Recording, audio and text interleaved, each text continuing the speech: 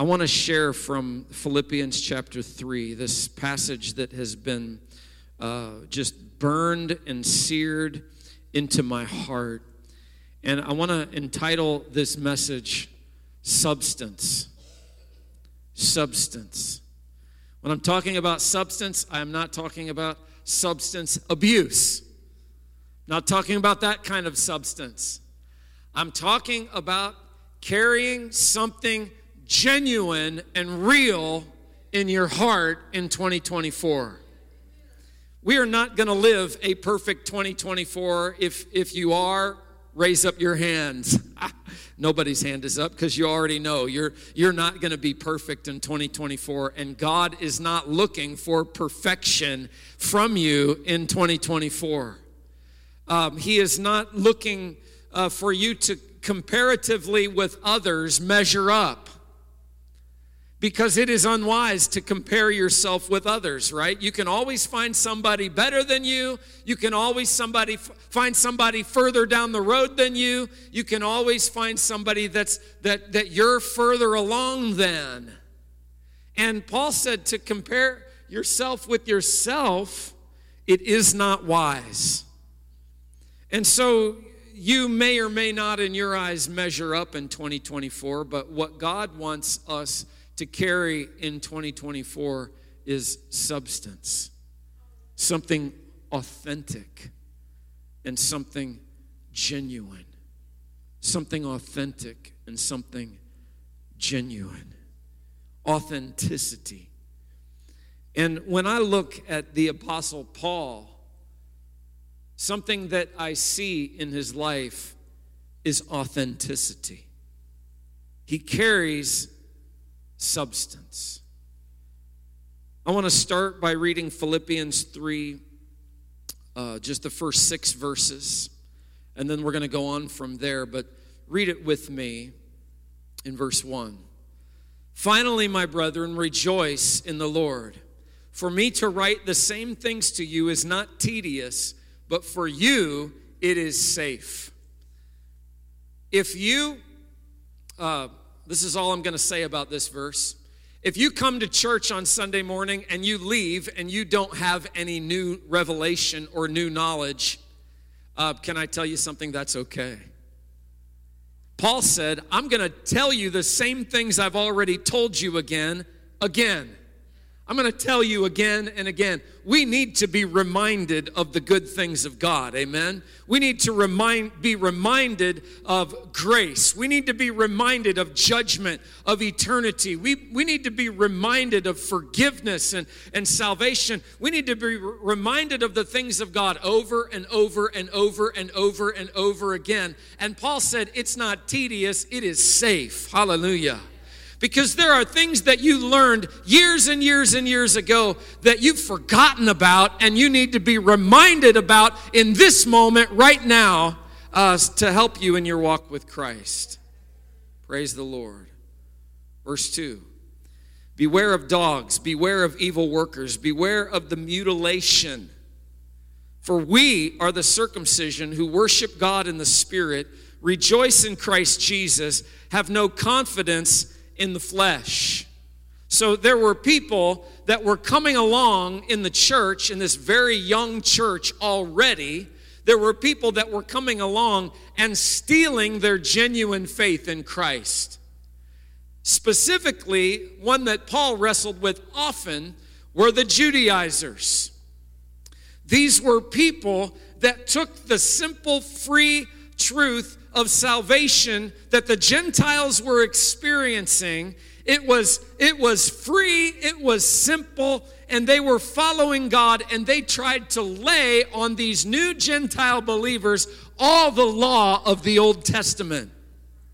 And Paul wrestled with that over and over and over again, as these teachers were raised up that said, yeah, you need Jesus, but you know what else you need? You need the law. You got to follow all these rules.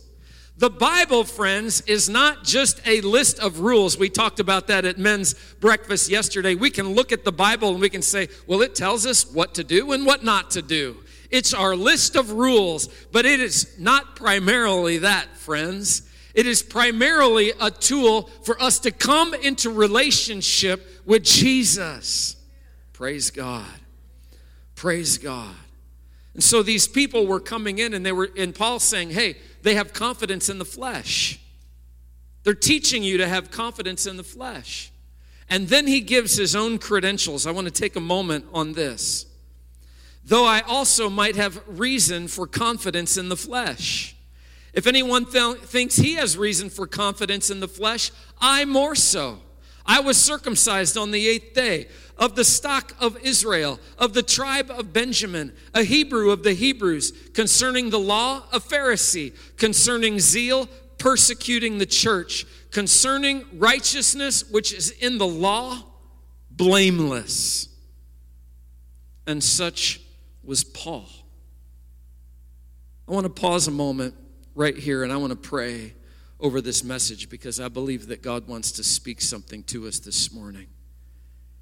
Father, give us ears that hear what you are saying to us through your word in this moment. And everybody said, amen. Paul, his reputation at this point in his life was growing. As a young man, he became the disciple of one Gamaliel, which we read about in the book of Acts. Gamaliel is the one that stood up and said, hey, if these men aren't from God, they will fizzle away. But if they are from God, you better not fight them. You will be fighting the hand of God. That was Gamaliel. Paul trained under this incredible man. This man was Paul's rabbi. At this point in his life, he was known as Saul. Saul, as a young man under Gamaliel, captured the attention of Israel. He had great favor amongst the national leaders. His zeal that he carried was astounding. The zeal for God. He did not try to squelch out Christianity because he just didn't like the Christians. He was trying to serve God.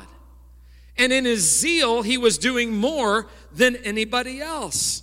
And so the more Christianity grew in Jerusalem, the more the Jewish leaders felt threatened and they wanted to stamp it out. And Saul was a valuable commodity. He was willing to put himself on the line to accomplish that task. The first introduction of Saul that we have in the New Testament is in Acts chapter 7 and verse 57. Stephen was stoned, and the leaders who stoned him, the Bible says, laid their clothes at Saul's feet. Well, what is that all about? Well, the clothes that they wore, the cloak, the garb that draped over the shoulders was not easy to throw stones in.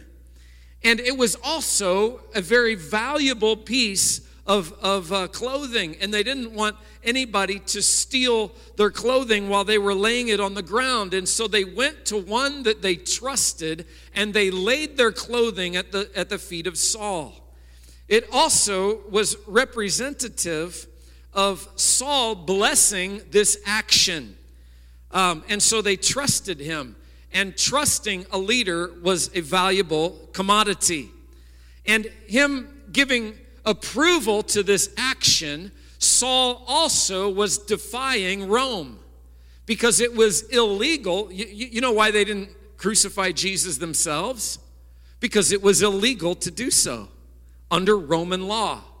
If you're going to kill somebody legally, you have to do it with the permission of Rome. But guess what they did not have when they took up stones to stone Stephen? They did not have the blessing of Rome in this moment. And here is a Jewish leader in the faith that is willing to bless this stoning without approval from Rome. It was defying, and it elevated their esteem for Saul in their sight. They loved this man, Saul.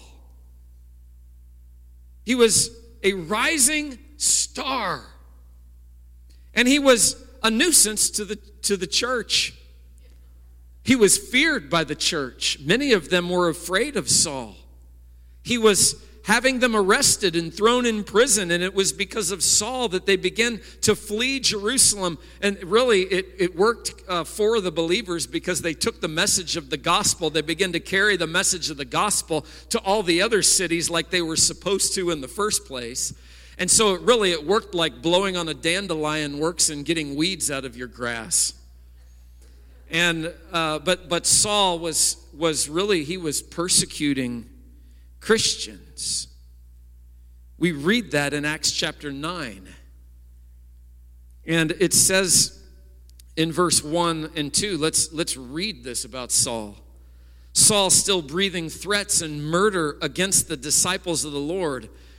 He went to the high priest and asked letters from the high priest from him to the synagogues of Damascus, that whole region, so that if he found any who were of the way, that's what it was first called, the way, Christianity, whether men or women, he might bring them bound in chains to Jerusalem. And so here he has letters from the highest spiritual authority in all of Israel to arrest Christians. He's got those letters in his saddlebag. Permission to put Christians in chains and drag them to Jerusalem for persecution. This is kind of crazy. Saul is becoming a hero. And this is the future that Saul had. What kind of future did he have? He had a future of notoriety. He had a future of prosperity. He had a future where he and his family would be taken care of for the rest of his life if he just continued serving as a spiritual leader of the Jewish faith in Israel. But God had another plan. And as he journeyed, he came near Damascus, and suddenly a light shone around him from heaven, and he fell to the ground. And he heard a voice saying to him, Saul, Saul, why are you persecuting me?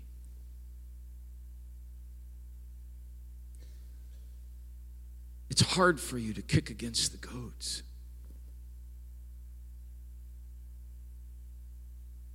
And Saul knew that when he met Jesus, he had a decision to make. Blindness came over his eyes like scales. He could not see. Nobody else saw the light. Nobody else saw Christ, but they heard his voice. All the people around him heard his voice, and they knew that this was some kind of encounter. And now our leader is blind. And all he could say was, take me into the city. He had papers from the high priest. But now he's encountered one that's higher than the high priest.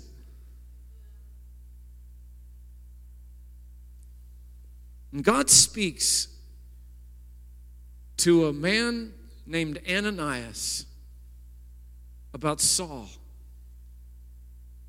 A little further down in Acts chapter 9, this man Ananias, we haven't known him until now, disciple at Damascus, and God spoke to him in a vision, Ananias.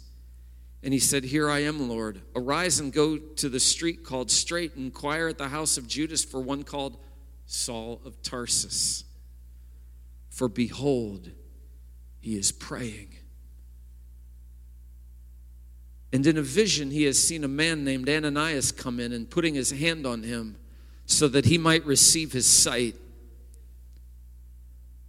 And Ananias answered the Lord and said, God, I've heard from many about this man, how much harm he has done to your saints in Jerusalem. And here he has authority from the chief priests to bind all who call on your name.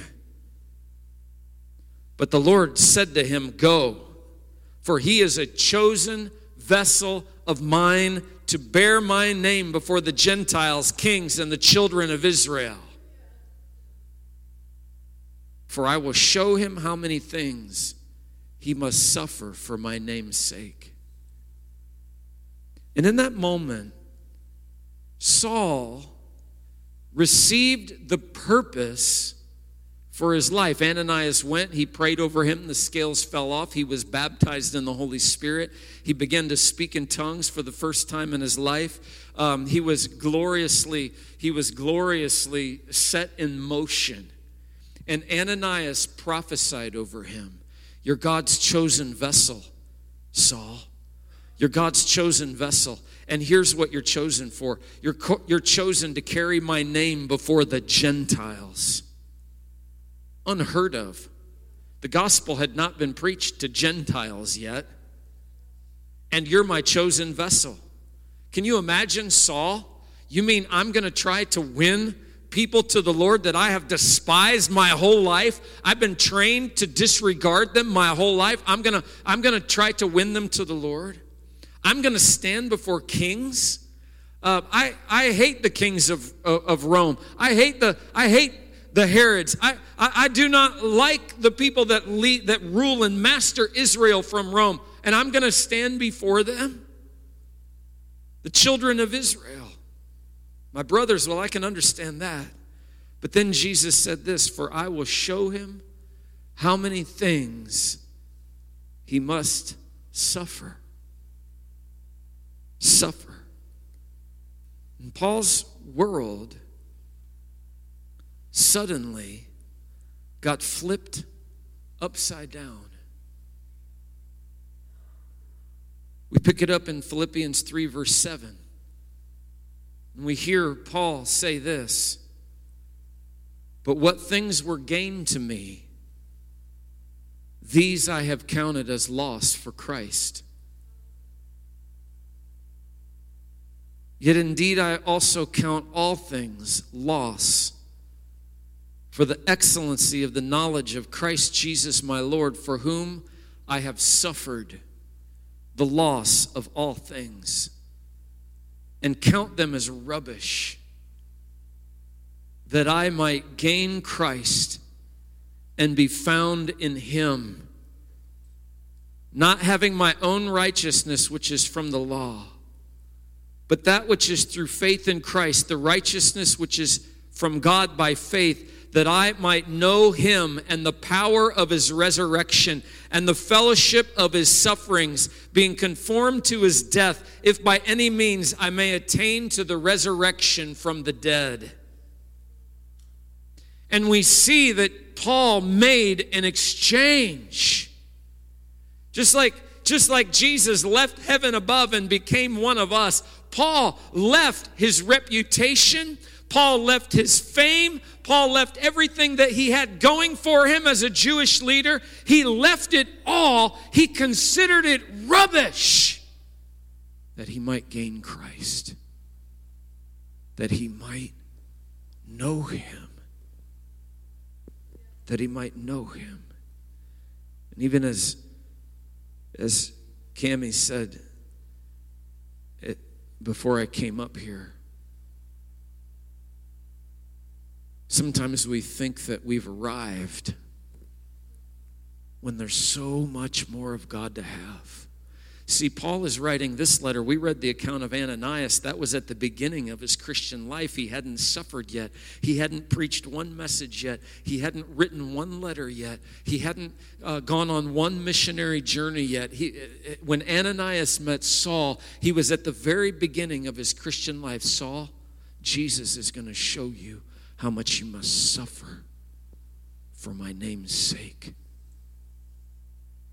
Saul would go on in 2 Corinthians 11, and he would, in a moment of rarity, tell us how much he suffered for Christ.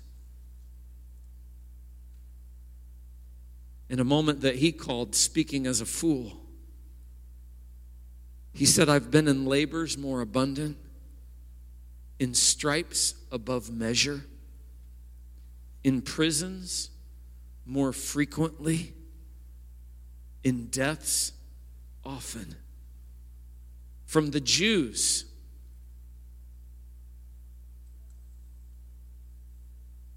5 times I stood before the Jewish leaders whom I once led.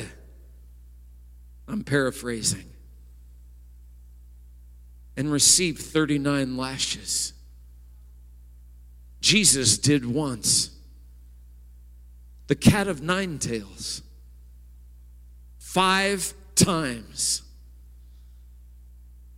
3 times I was beaten with rods. Once I was stoned. 3 times I was shipwrecked. A night and a day I have spent floating in the deep. In journeys often. In perils of water. In perils of robbers. In perils of my own countrymen. In perils of the Gentiles. In perils in the city, in perils in the wilderness, in perils in the sea, in perils among false brethren, in weariness and toil and sleeplessness often, in hunger and thirst, in fastings often, in cold and nakedness, besides the other things, what comes upon me daily, my deep concern for all the churches. Who is weak? And I don't feel weak. Who is made to stumble, and I do not burn with indignation? Wow. I will show him how much he must suffer for my name.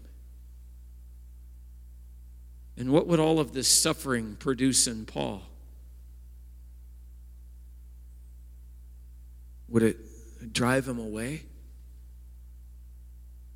Would it make him despise his decision to serve Christ? To make that trade? But in Paul, it did the exact opposite. Friend, Jesus is worth it. And here at the end of his life, he's writing to the Philippians from prison. And he's saying, this is my life's desire, that I may gain Christ and be found in him.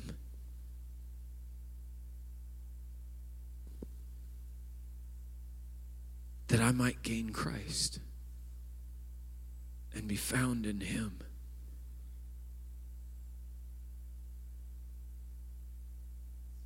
My last scripture this morning, I think, we'll see,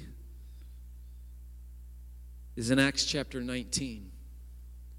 Because what I want you to see is the substance that Jesus carried. I think about Paul. I'll just be honest with you here where I sit. I feel like a kindergartner. I feel like a kindergartner. Just looking at a giant. And I think we should. Here we are in our Western world bubble. And there are people in the earth that can really relate with Paul. I don't always feel like one of them. He's a giant. And yet, I want to carry in my heart the same substance.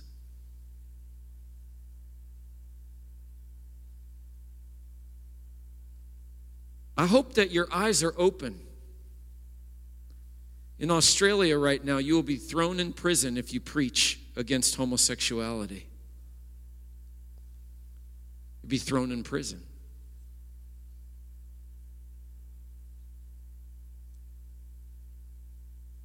It's very much that way in Canada. recently a ministry that helps people come out of LGBTQ lifestyle right here in Illinois was instructed to change its name so that it would not suffer legal issues. This is changing. This is changing quickly. They have every record of everything that I've preached stored on Facebook computers somewhere. They can pull them up at any time they want. There's one that deserves persecution.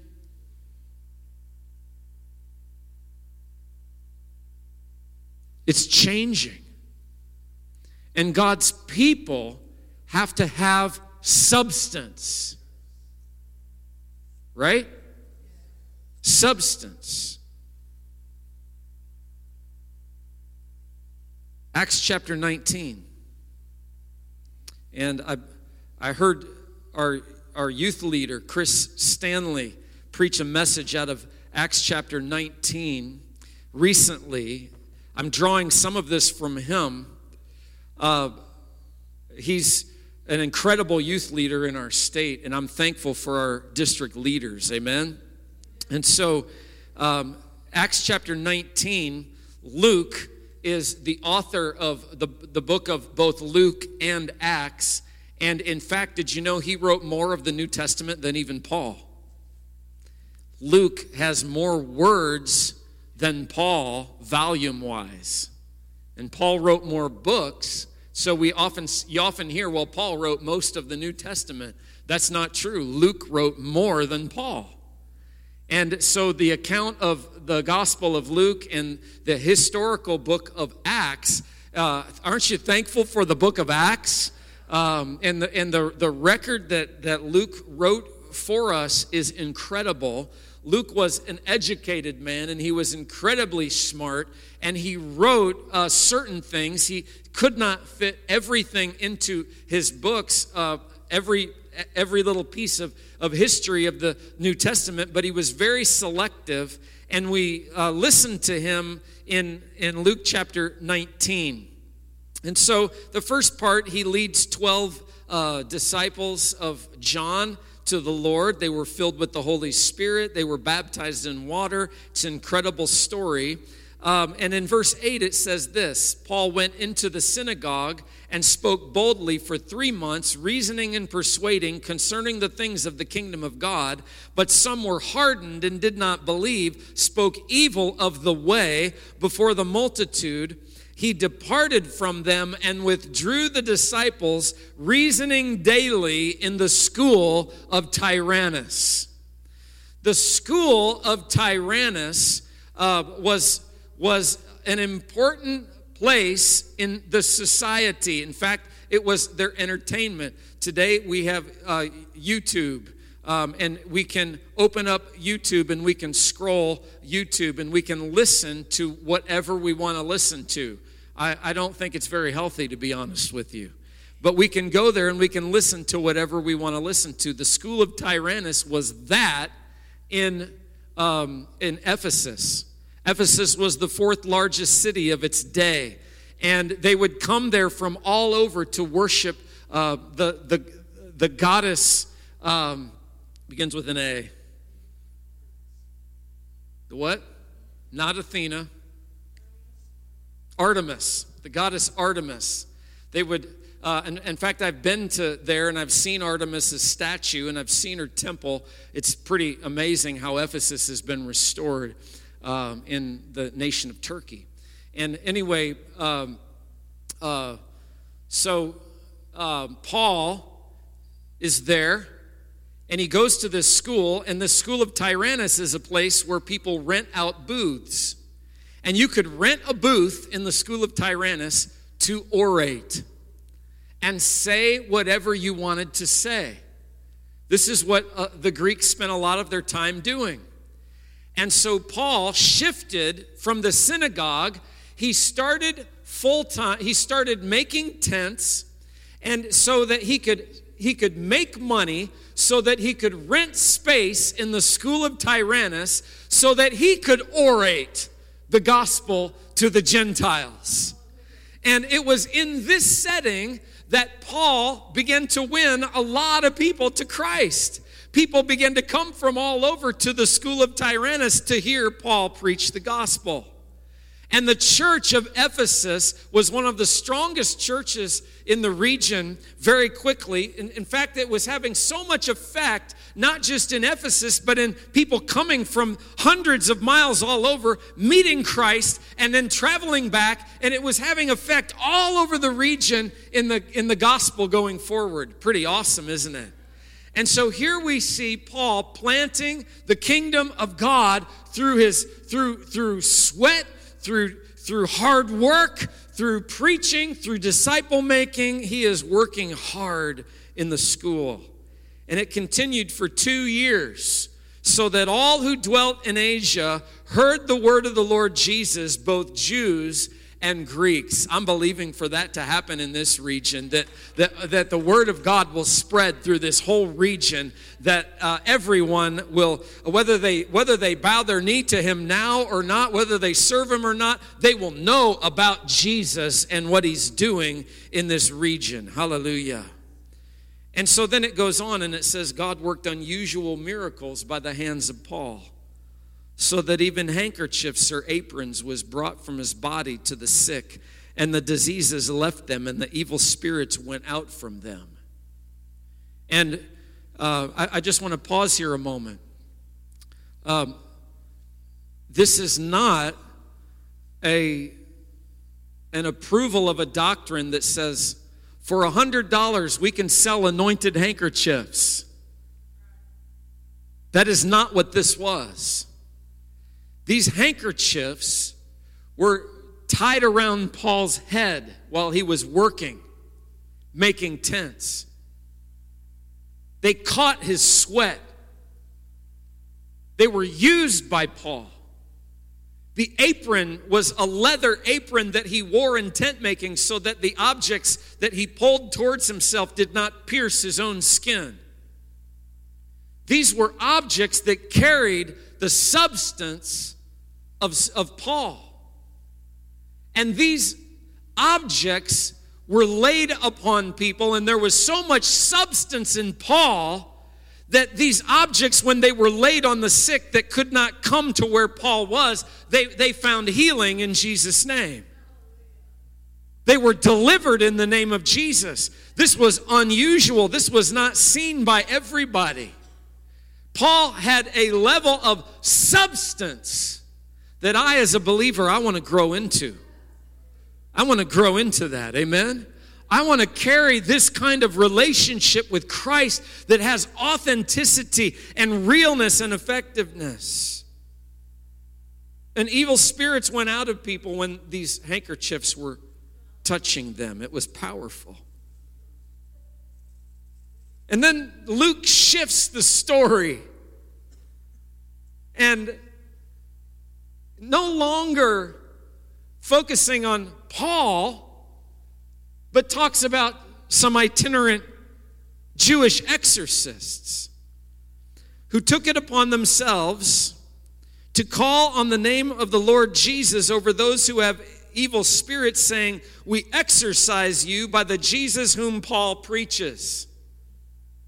And so it seems that as these itinerant Jewish ministers, it seems that they had some effect for a while.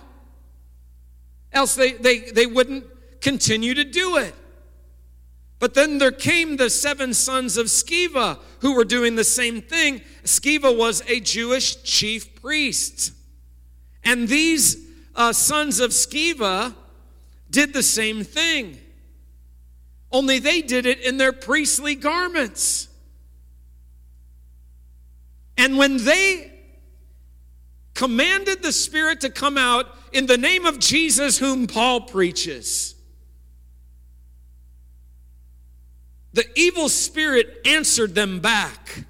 It didn't take them long to get wise to what was happening. And the evil spirit answered them back and said, "Jesus I know, and Paul I know, but who are you?" Who are you? Then the man whom the evil spirit was in leaped upon them, overpowered them, and prevailed against them, so that they fled out of that house naked and wounded. Wow. Wow. Any of you here ever been in a fight? Catherine's been in a fight. Dale's been in a fight. I was in one fight growing up, one. I won. I'll just say that. Some of you grew up fighting. Some of you, that was your lifestyle. But were you ever beat so bad that you lost your clothing?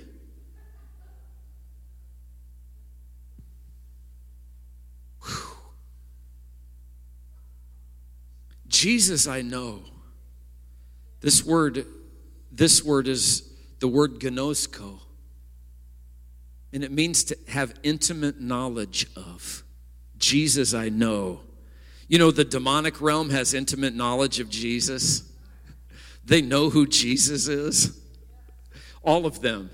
They were created by Jesus to worship Jesus. And for however long, we don't know how long it was, they did worship Jesus. And then when Lucifer led them astray, they were kicked out of heaven. They knew who the Son of God was. And when he became flesh, they recognized him from ages past in the heavens.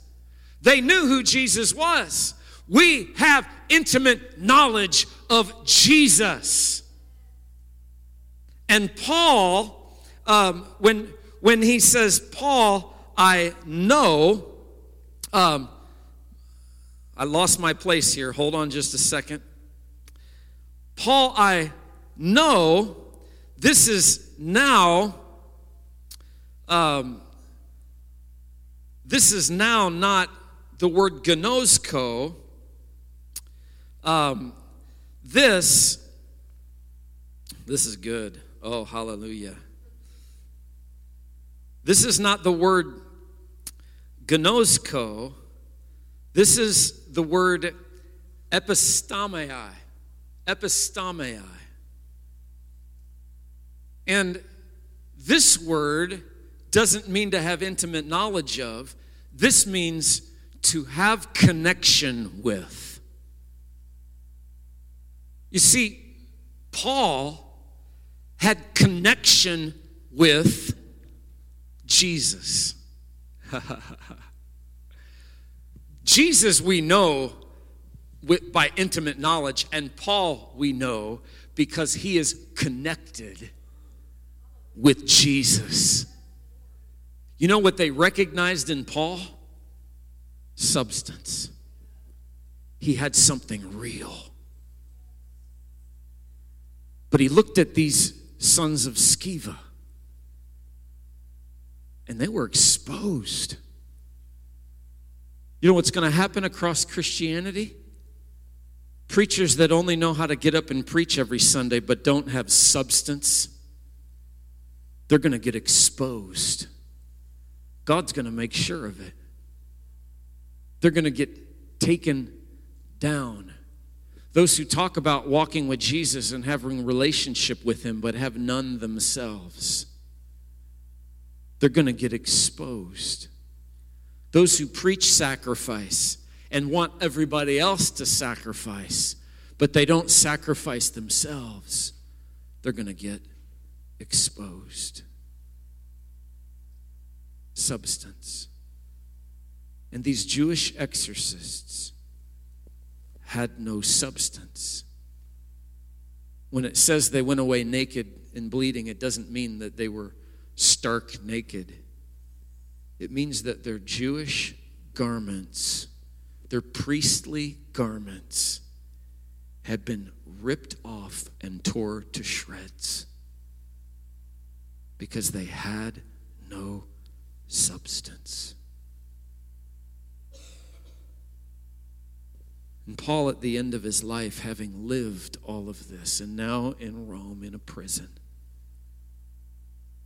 is saying, you know what I want for my life?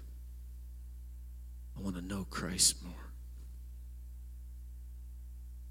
I I want to gain him. And I want to be found in him. I want to carry substance. What I'm calling everybody on in 2024 is this: to grow. To grow. 2023 ended, and there was a time we stood just like this, looking ahead into 2023. It's gone. And in a few short moments, it's going to feel like we're going to be at the end of 2024. And I got to admit, this is going to be a crazy year. This is an election year. It's already a crazy year. Our nation is going to get tore to pieces. We have never seen anything like what's going to happen this year in our nation. And do you know what we need in this hour? We need believers with substance. We need believers, and not for political gain, not for any of those things. I'm not preaching that. I'm saying we need believers that know Jesus and are found in him, that I might gain Christ and be found in him. And this is what I'm pursuing in 2024.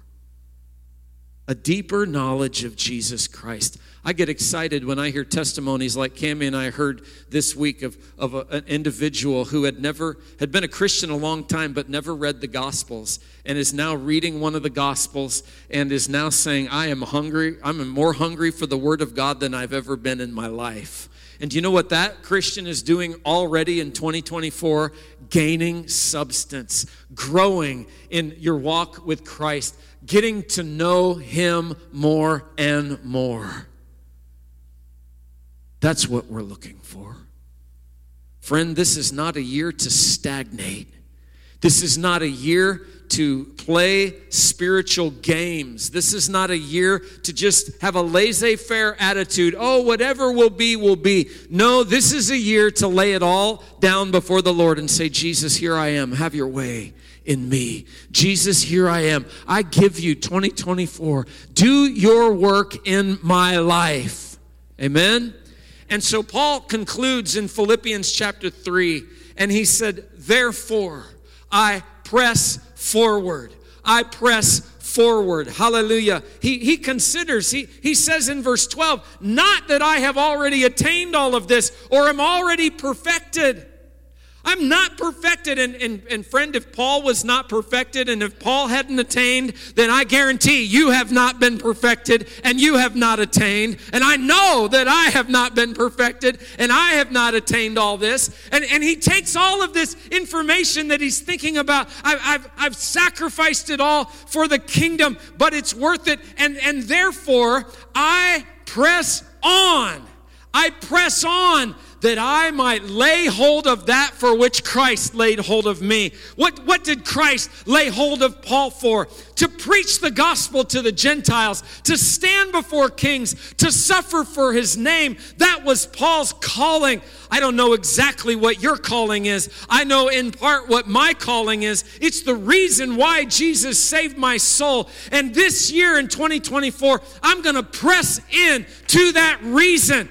Why is it that you're saved? Why is it that you're called? Is it just so that you can be blessed and feel good and go through life without any problems? No, it's so that you can fulfill the calling on your life. And I'm going to press into it. I'm going to lay hold of it, Paul said, forgetting what is behind. Oh, hallelujah. I feel like preaching this morning. Forgetting what is behind. Some of you have carried word curses your whole life. Something somebody spoke over you. It's in the past, my friend. And that word curse has to come off of you. It has limited you for too long. You have to forget what is behind. Some of you have walked in generational curses. You know what a generational curse is for some of you? The spirit of religion. And you have got to lay that thing down. That thing's behind you. This generational curse, that besetting sin that you just can't get over, that you've carried forever and ever. This is the year for you to move forward in the name of Jesus, forgetting what is behind. Hallelujah. Some of you have gotten so settled because it's always been the way that it's always been. We do church one way. We've experienced God this one way my whole life. And you remember the victories of the past, and you're so happy with the victories of your past. You know what they are? They're memories. You know what I did the other day? I scrolled through all my pictures from my camping trips.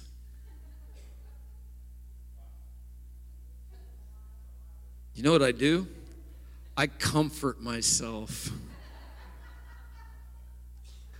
in my memories. Some of us do that spiritually. You know, all those memories, they don't compare to the next adventure. I want to go on another one. I'm planning 2 this summer.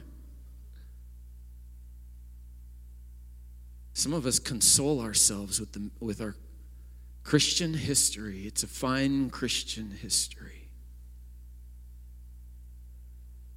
There's been some difficult things happen in our own community. Had a 92-year-old man meet me this week and say, "Pastor, I remember how it used to be." He's lived in the community all his life, nearly.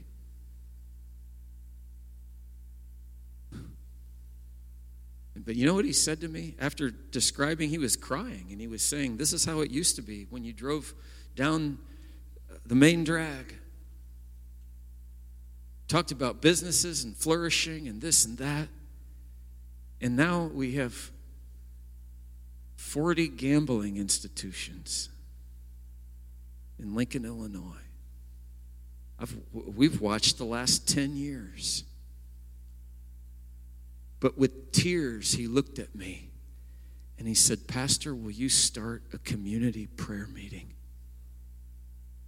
Because I believe that the best is yet to come. But we need to pray." I don't know what I'm going to do with that yet. I'm praying into it still. He's not looking back. He's 92 and looking forward. I say praise God for that. I sense the same thing from Gerald and Nancy. Looking forward. Looking forward. How many of you this morning, I preached long today. I meant to have us out 20 minutes ago. I've got another message here I can preach if you want me to. But how many of you would join with me and say, "Pastor, in 2024, in my personal life, in our church life, in the life of our state, city, nation, I'm going to press into all that God has for me"? How many of you will say, "Yeah, that's me. I'm going to embrace the reason why God called me"? I feel like if Alexander could come and begin to minister on the keyboard, I feel like we just simply for a moment need to lay our lives on the altar of our heart, and just say, "Jesus, here am I. Here am I. Here am I." And you need to seal this up in your heart.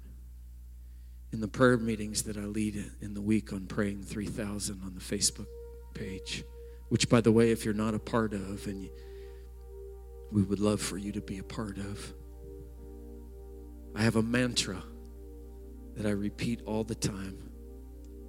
Read the Word, pray the Word, live the Word. It's not enough that we just hear Paul's desire this morning. Paul wrote it so that the Philippians would live it. And God is asking us this morning, will you press into me? Will you press into me? Will you press into me? Jesus,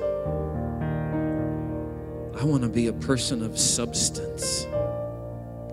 Build my life upon the rock.